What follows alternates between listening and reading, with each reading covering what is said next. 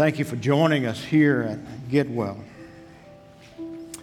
and that we can worship the one that we can say that is who you are. Such a joy to have this time with you, and thank you to the team leading us to the throne of His grace and His glory, that we can celebrate Him. If you need any help, any assistance, please let us know, especially if you're a first-time guest. We're grateful for you honoring us with your presence. We're in this sermon series that we're calling Love God, Love People. Jonathan started this last week. And if you spend any time around this place, you will see people wearing T-shirts that say Love God, Love People, our theme for this month. We thought that the theme of love should be very significant for February. I mean, you got Valentine's Day, you got red, you got pink, you got hearts, you got chocolate. So nothing gets by us. We know it needed to be about love. And so Jonathan started us off with Love God, Love People. You see those T-shirts. Today you won't see T-shirts with the theme that I'm presenting. But I get to talk about love for the church. Even before I went into ministry, I was captivated by what the church could be, what it could become. And so I thought to myself as I was thinking about today, what would be a one-sentence goal, a theme I could share with you of what my heart is about what a church could be. And so I put that down. It's on the back of your bulletin, but it's also on the screen. And it says, an authentic community of faith that has a heart for the lost, comma. That also challenges followers of Christ to grow in their faith as they learn to passionately follow Jesus Christ. Is that goal too lofty? Not on your life. The thing that we understand is we write things down like that. That's what we're trying to achieve. But we write it down and we realize that's an exception and not a rule in so much of the modern day church. So I thought about today with the love for the church and that theme for today. And I also thought about a scripture that we've shared with you before that comes from 2 Chronicles 16, verse 9. And in that it says these words, "For the eyes of the Lord range throughout the earth to strengthen." That word strengthen may be translated in a translation that you are reading from, bless or show His power. For the eyes of the Lord range throughout the earth to strengthen, to bless, to show His power. Going back, the eyes of the Lord range. He's looking back and forth throughout the earth to strengthen those whose hearts are fully committed to Him. And I wondered what it would be like for the Lord's eyes to be looking this way, that way, searching here and there, looking for an entity, a place, a people, a gathering, a church that just wants to fully honor God. What would that be like? I can't imagine. I had wondered about that, but I so wanted Get Well, and so won't Get Well, to be that place where God stops. He says, oh, there's a place that is wanting to honor me, and therefore I can't help but pour out to bless, to strengthen that gathering of people because they're searching for me. Now, we can make a list of reasons of why God would stop and bless individuals or a church, and everyone would be valid, everyone would be true. But if our theme for today is talking about love for the church, what would you say, what's your opinion of why God would stop and do that? Here's what I believe, and I believe that it's something that we in the modern day church setting have quietly missed. something that we've kind of pushed to the side, something that we're not taught, something that we're not expected, something that is just over here somewhere. And I think the thing that would cause the promise of 2 Chronicles 16 to be fulfilled over a gathering would be this. And that answer would be that we would gather in this place with God's blessings poured out as His people simply long for and desire only God. If we gathered in this place today and we simply long for, we desire nothing more than God, what that would be like. I believe if the church gathered and longed for His presence, then God would stop. And God would bless beyond what we can think or imagine if we just sought only God. So let's talk about that desire for more God. What that might mean for us, for here, for Getwell. What it might mean for us corporately if we longed for God's presence. I want you to turn to Joshua chapter 2. Now, Joshua 2 is not a teaching text that we normally use concerning the church, but it speaks about amazing love. It speaks about grace. It speaks about some lessons that we can learn for the church and make application here. Because in Joshua 2, we find the story of Rahab. Now, Rahab's story is a reminder of God's grace, amazing grace, and how strong and how rich that grace is. Rahab's story is a story of how we can regain our desire for God's presence as we passionately learn to follow Jesus Christ. Here's Rahab's story. Rahab's story has to begin with her profession. There is no way around it. There's no way to skip it, no way to push it to the side, no way to avoid it. Because Rahab's chosen profession was that of a harlot. Look with me in Joshua 2, verse 1. It's going to be on the screen. It said, Then Joshua, son of Nun, secretly sent 2 spies from Shittim. Go look over the land, he said, especially Jericho. So they went and they entered the house of a prostitute named Rahab and stayed there. Here's what's happening. It is time for the children of Israel to make their step into the promised land. They have been wandering for 40 years. And so now they're camped on the other side of Jordan, and it has come time with Joshua as their new leader for them to enter into the land that God has promised them. The city of Jericho stands as a big challenge for the Hebrew people as they cross the land, as they enter into, because Jericho was a formidable city that was located just on the north part of the Dead Sea, and it was there, and it was inhabited by Canaanites. Now, Canaanites lived in this city, and to call the Canaanite people barbaric is an understatement. Some biblical historians have said that the world has not seen a more evil people since. These people of Canaan, they sacrificed their own children in worship. They were known to bury their children alive for the sake of worship. When they gathered to worship, it turned into a sexual orgy. The Canaanites, it seemed, had no regard for human life, no respect for God. This place was evil.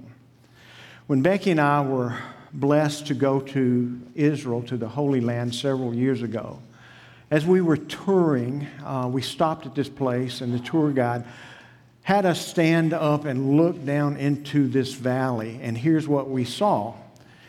That is an altar, a sacrificial altar for the Canaanite people. And he talked about how many people had been sacrificed in the name and for the sake of religion at that place. And there was a holy hush that just fell over as we stood and we looked. And you had to think about the children. And you had to wonder, how can people have such a mindset like that to not regard their children all for the sake of religion? And that holy hush fell, and I thought, how many people had died there. That is the city of Jericho, an evil culture. And Joshua sent 2 spies, and those 2 spies tried to slip in unnoticed into Jericho. And it was Jericho, and in Jericho, that these 2 spies met Rahab. Now, there's a lot we could say about Rahab without ever mentioning her profession. We could say that she was a Canaanite. We could say that she provided cover for these 2 spies. We'll read about that. We could say that she became a follower of Yahweh God. We'll see that momentarily. We could mention also that she was spared in the destruction of her city. But the most interesting fact we could say about Rahab outside of her profession is this. We could say that she married a contemporary of Joshua. She bore a son named Boaz, who had a son named Jesse, a great-grandson named David, and one of the descendants of Rahab was named Jesus Christ. You look in Matthew chapter 1, verse 5, and Rahab's name appears in the family tree of the Son of God from Jericho. There's a lot we could say about Rahab without mentioning her current chosen profession. Yet 5 out of 7 times that we read Rahab's name in Scripture, we find that it's listed as Rahab the harlot. Rahab the harlot. To show a little empathy, a little compassion, wouldn't it just be okay to say it one time, I got it? You don't have to mention it. We're not that dumb. You know, it's just something for us to say, but yet the Bible doesn't approach it that way. For the Bible, it's a big deal to mention her name. In fact, for what it's worth, if you go to the book of Hebrews and the Hall of Fame, the Hall of Faith in Hebrews 11, you read all the names of the patriarchs that are there. Folks like Abel and Noah and Abraham and Jacob and Joseph and Moses. And then you come to this name of Rahab the harlot. No apologies. No oops. No asterisk. See the footnote at the bottom of your Bible? Nothing like that. Just Rahab the harlot. We have to notice by that God is making a point about the people that God uses. And God does use people a few times and change lives in different ways, doesn't He? But back to the story. We can't miss this. It's very apparent that Rahab's profession in Jericho mattered less than her profession of faith. In verse 2, it's going to be on the screen.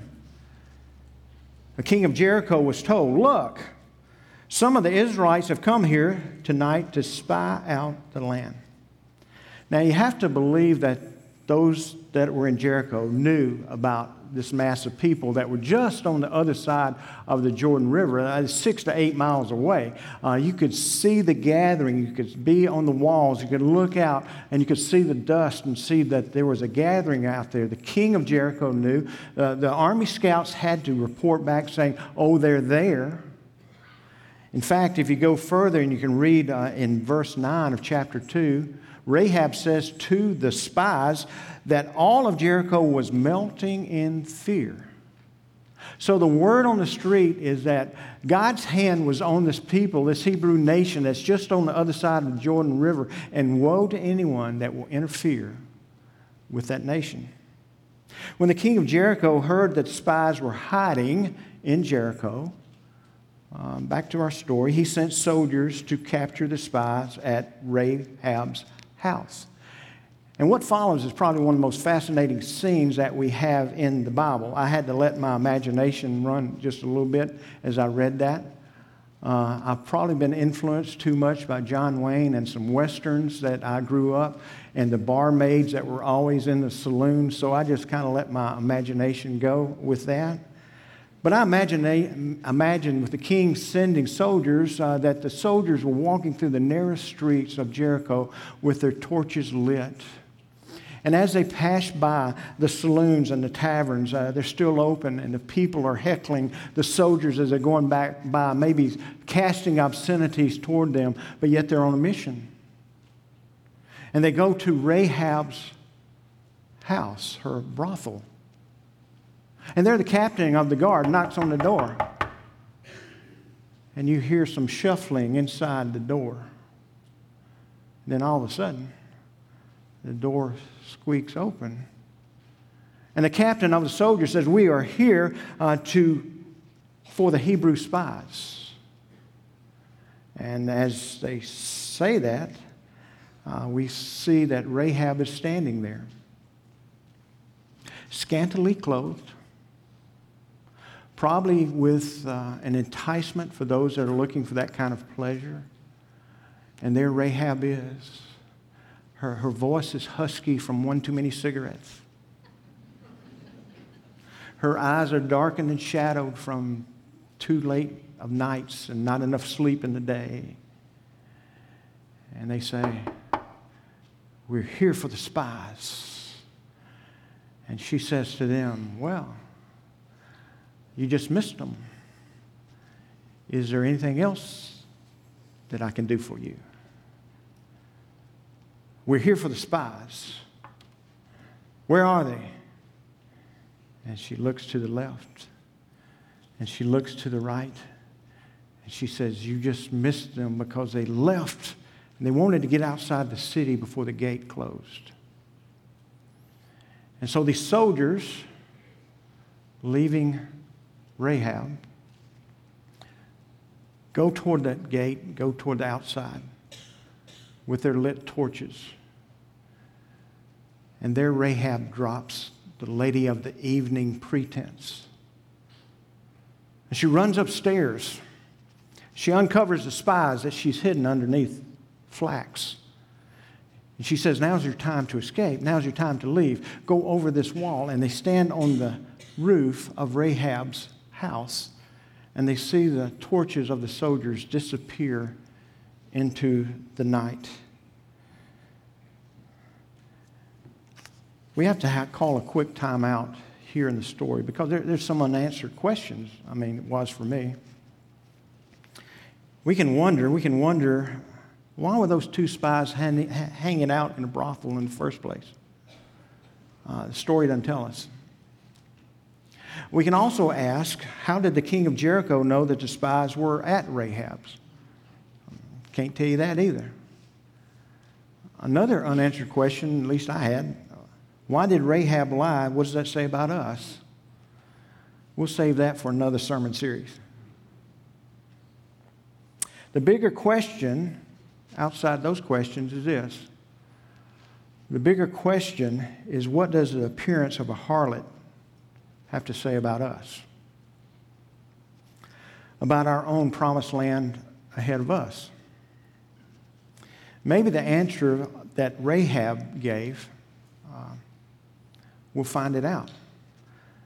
Because let's not miss what Rahab said to the spies. To paraphrase, in verse 9, she said something like this: "The whole city's talking about you and your enemies. Everyone is freaking out. Everyone is scared. The king can't sleep. The people can't eat. The chickens can't lay eggs." Everyone's courage had vanished, she said, like a puff of smoke. Those words must have surprised the spies. They never expected to find cowards in Jericho, not in that evil place, not in that vile, dreadful people, not here. But you could probably blown them over with what else happened. Not only the lack of courage, but they never, in all their years, would have expected to find faith in a brothel. But they did. Verse 9, look at it with me. "And she said to them, I know that the Lord has given this land to you, and that a great fear of you has fallen on us, so that all who live in this country are melting in fear because of you. We have heard how the Lord dried up the water of the Red Sea for you when you came out of Egypt, and what you did to the 2 kings of the Amorites whom you completely destroyed. When we heard of it, our hearts melted, and everyone's courage failed because of you. For the Lord your God is God in heaven above and on earth below. You just never know where you're going to find faith, right? You just never know. Yet Rahab's morals, are they in question? You bet. But Rahab could do the math. Her logic was spot on. She's saying, I've been paying attention. And I can tell you, as I paid attention, that your God is a real deal. That is who you are. And Rahab found God, and God found Rahab. And God spotted this tender heart in this hard, harsh, vile place that was evil. And he reached out, and God touched her. God would have touched the whole city of Jericho if they had wanted to be touched. But they didn't. Rahab, I think, had an advantage over everyone else.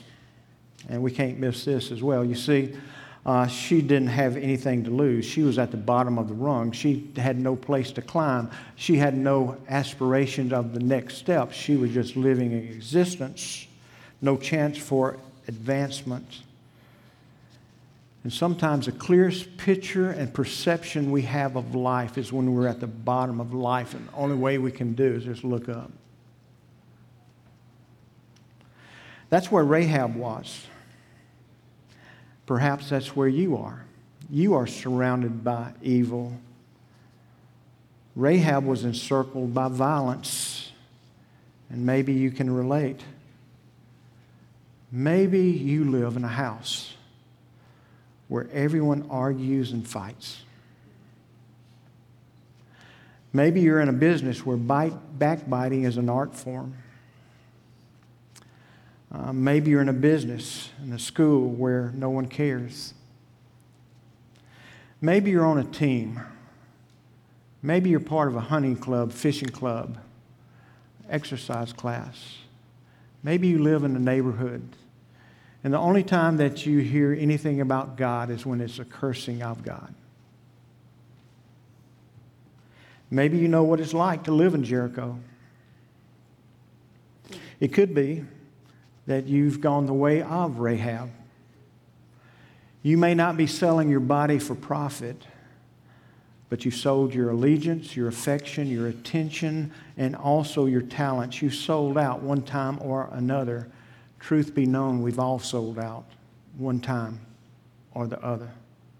And because we've sold out, we have not met the expectations we had for our life. And we ask, does God have a place for someone like me?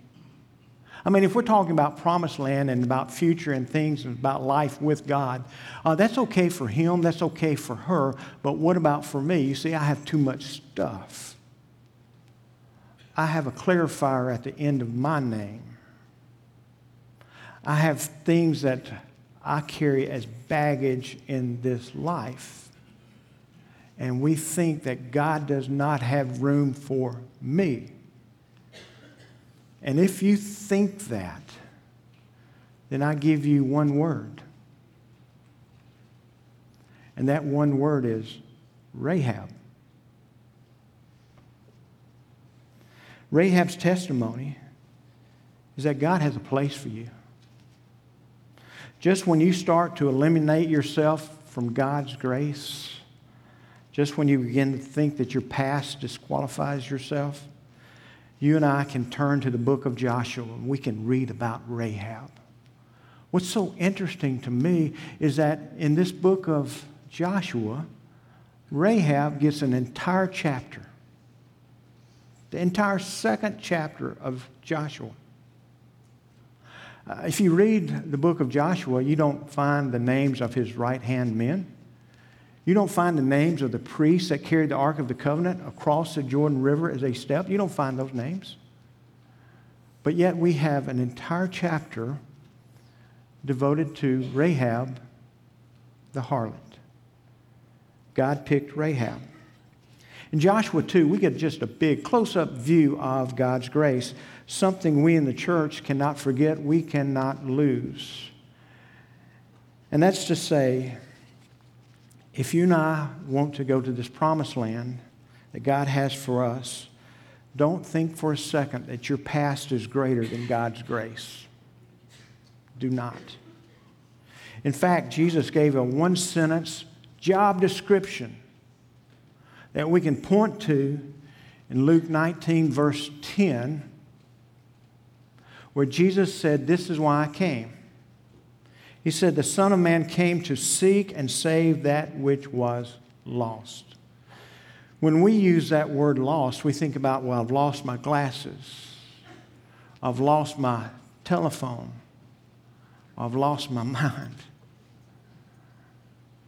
The way Jesus uses that word lost means ruined. It means destitute. It means garbage heap. It means tossed. It means discarded. Jesus said, "The Son of Man came to seek and save that which is trash." Jesus is saying, that's the person I came for. I came for Rahab. I came for you. I came for me. The Hebrew spies, as it turned out, they were kind of like missionaries. We know what happened in Jericho, how the city fell and rubble that was there. We know that whatever information that spies came to gather in order to take back to Joshua was really not needed. They didn't need the data. They didn't need the information, because when the walls fell, it wasn't because of the data, the information. God did that. Yes, God sent the spies, but God had a bigger purpose for those spies, to find Rahab. Because when she told them, "Now's the time for you to escape," they told her how she could be saved. You take a scarlet thread, you put it in the window, you hang it in the window, and that will be your protection. And that's what Rahab did. And I have to wonder how many times Rahab went by and made sure that red scarlet cord was still hanging in that window, that it hadn't fallen off, because she knew the Hebrew people were coming. And as the Hebrew people came, they were told, "Look for the scarlet thread that is in the window." And after they walked around the seventh time and they shouted, the walls fell, and Rahab's house was saved. Rahab's story, it became a part of Hebrew history. If you turn over to Joshua 6, verse 25, it says, "But Joshua spared Rahab the prostitute with her family and all who belonged to her, because she hid the men Joshua had sent as spies to Jericho. And she lives among the Israelites to this day." And she lives among the Israelites to this day. It's like, if you have any question about Rahab's testimony, about her story, about what happened, you can go and ask. She would be happy to tell you. Rahab didn't know much about God. She didn't know much about the children of Israel, about Moses. But she knew about a majestic, almighty God. And she had faith, and she believed. So how does Rahab's story translate into love for the church? Here's what I think. We have a room full of Rahabs.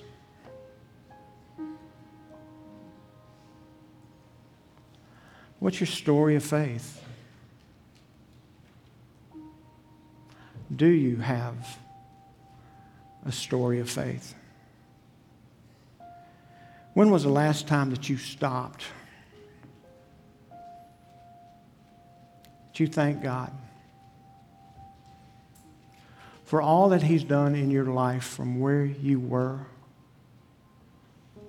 to who you are today among all the rubble of life. When was the last time? In the church, we have grown accustomed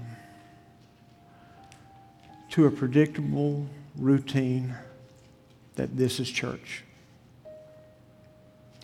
We get in our vehicles, we drive to the location, we get out, we do our things, whether it's discipleship, Sunday school class, worship, and then we get back in our cars and we go and we eat lunch. And we call that church. We seem to have missed, pushed to the side, the time in which a gathering of people that long for God would stop and say, I desire you most of all. And I want to honor you for that transformation that's happened in my life, for the person I was and the person I am now because of your red cord of blood that was given for me. I just have to wonder what it would be like for a gathering of people to come with expectation, anticipation to say, God, you be glorified for the change that's happened among us. Because I once was a Rahab, but now I'm yours. In the church, I feel like we've lost, pushed aside, and don't desire Him because it's just become a routine. In reading Luke's gospel, Jesus was entering Jerusalem.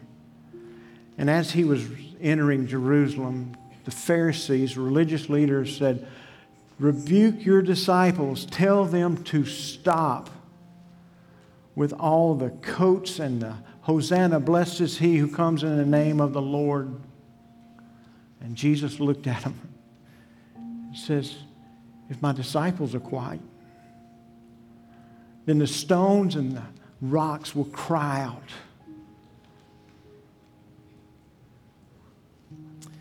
It seems to me in reading that all of creation knows who the Son of God is. Have we in the church forgotten who the Son of God is? That I was once lost, but now I'm found. I was blind, but now I see. I once feared death, and He came and said, I give you life. I once felt all alone. He said, no, you are mine. Where we come and we say to ourselves, I thought I would never be enough, but Jesus said, oh, I am more than enough. Rahabs, have we forgotten? And what do we want this place to be as we gather? Maybe, just maybe, we've grown cold in our remembering our art of gratitude as a church, as a body of believers, and God's eyes are searching. Where? Where could it be? And just as a fact, if you read Scripture, at this moment, all of heaven is gathering around the throne of our Savior.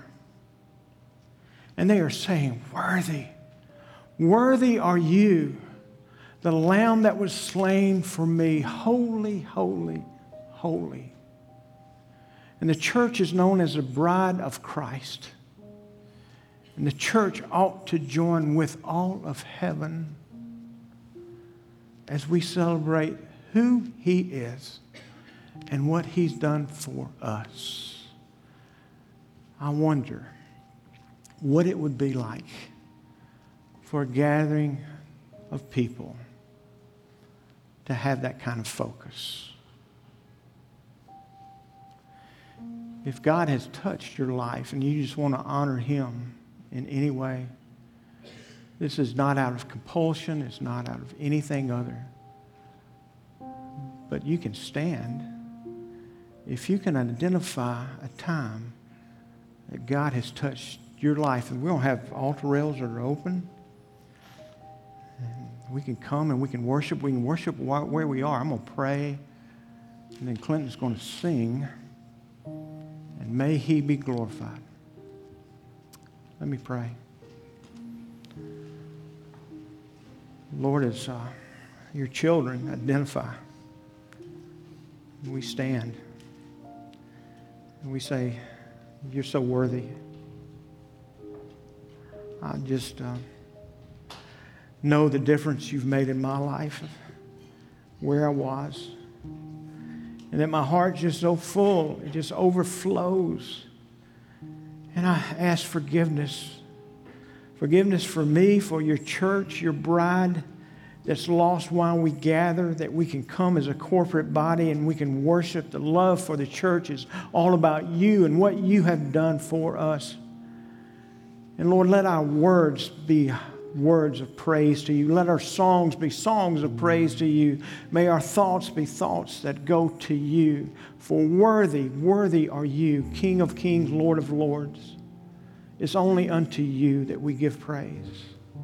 And I pray for us at Getwell Church that this will be a pivotal time, that we will change our way of thinking, that we will come with a sense of expectation for you to pour out your blessing because we have gathered. And we desire only you. Thank you for Getwell. Thank you for this time. But I thank you more so for you. And it's in the sweetest name that I can ever say that I offer this prayer. And that sweet name is Jesus.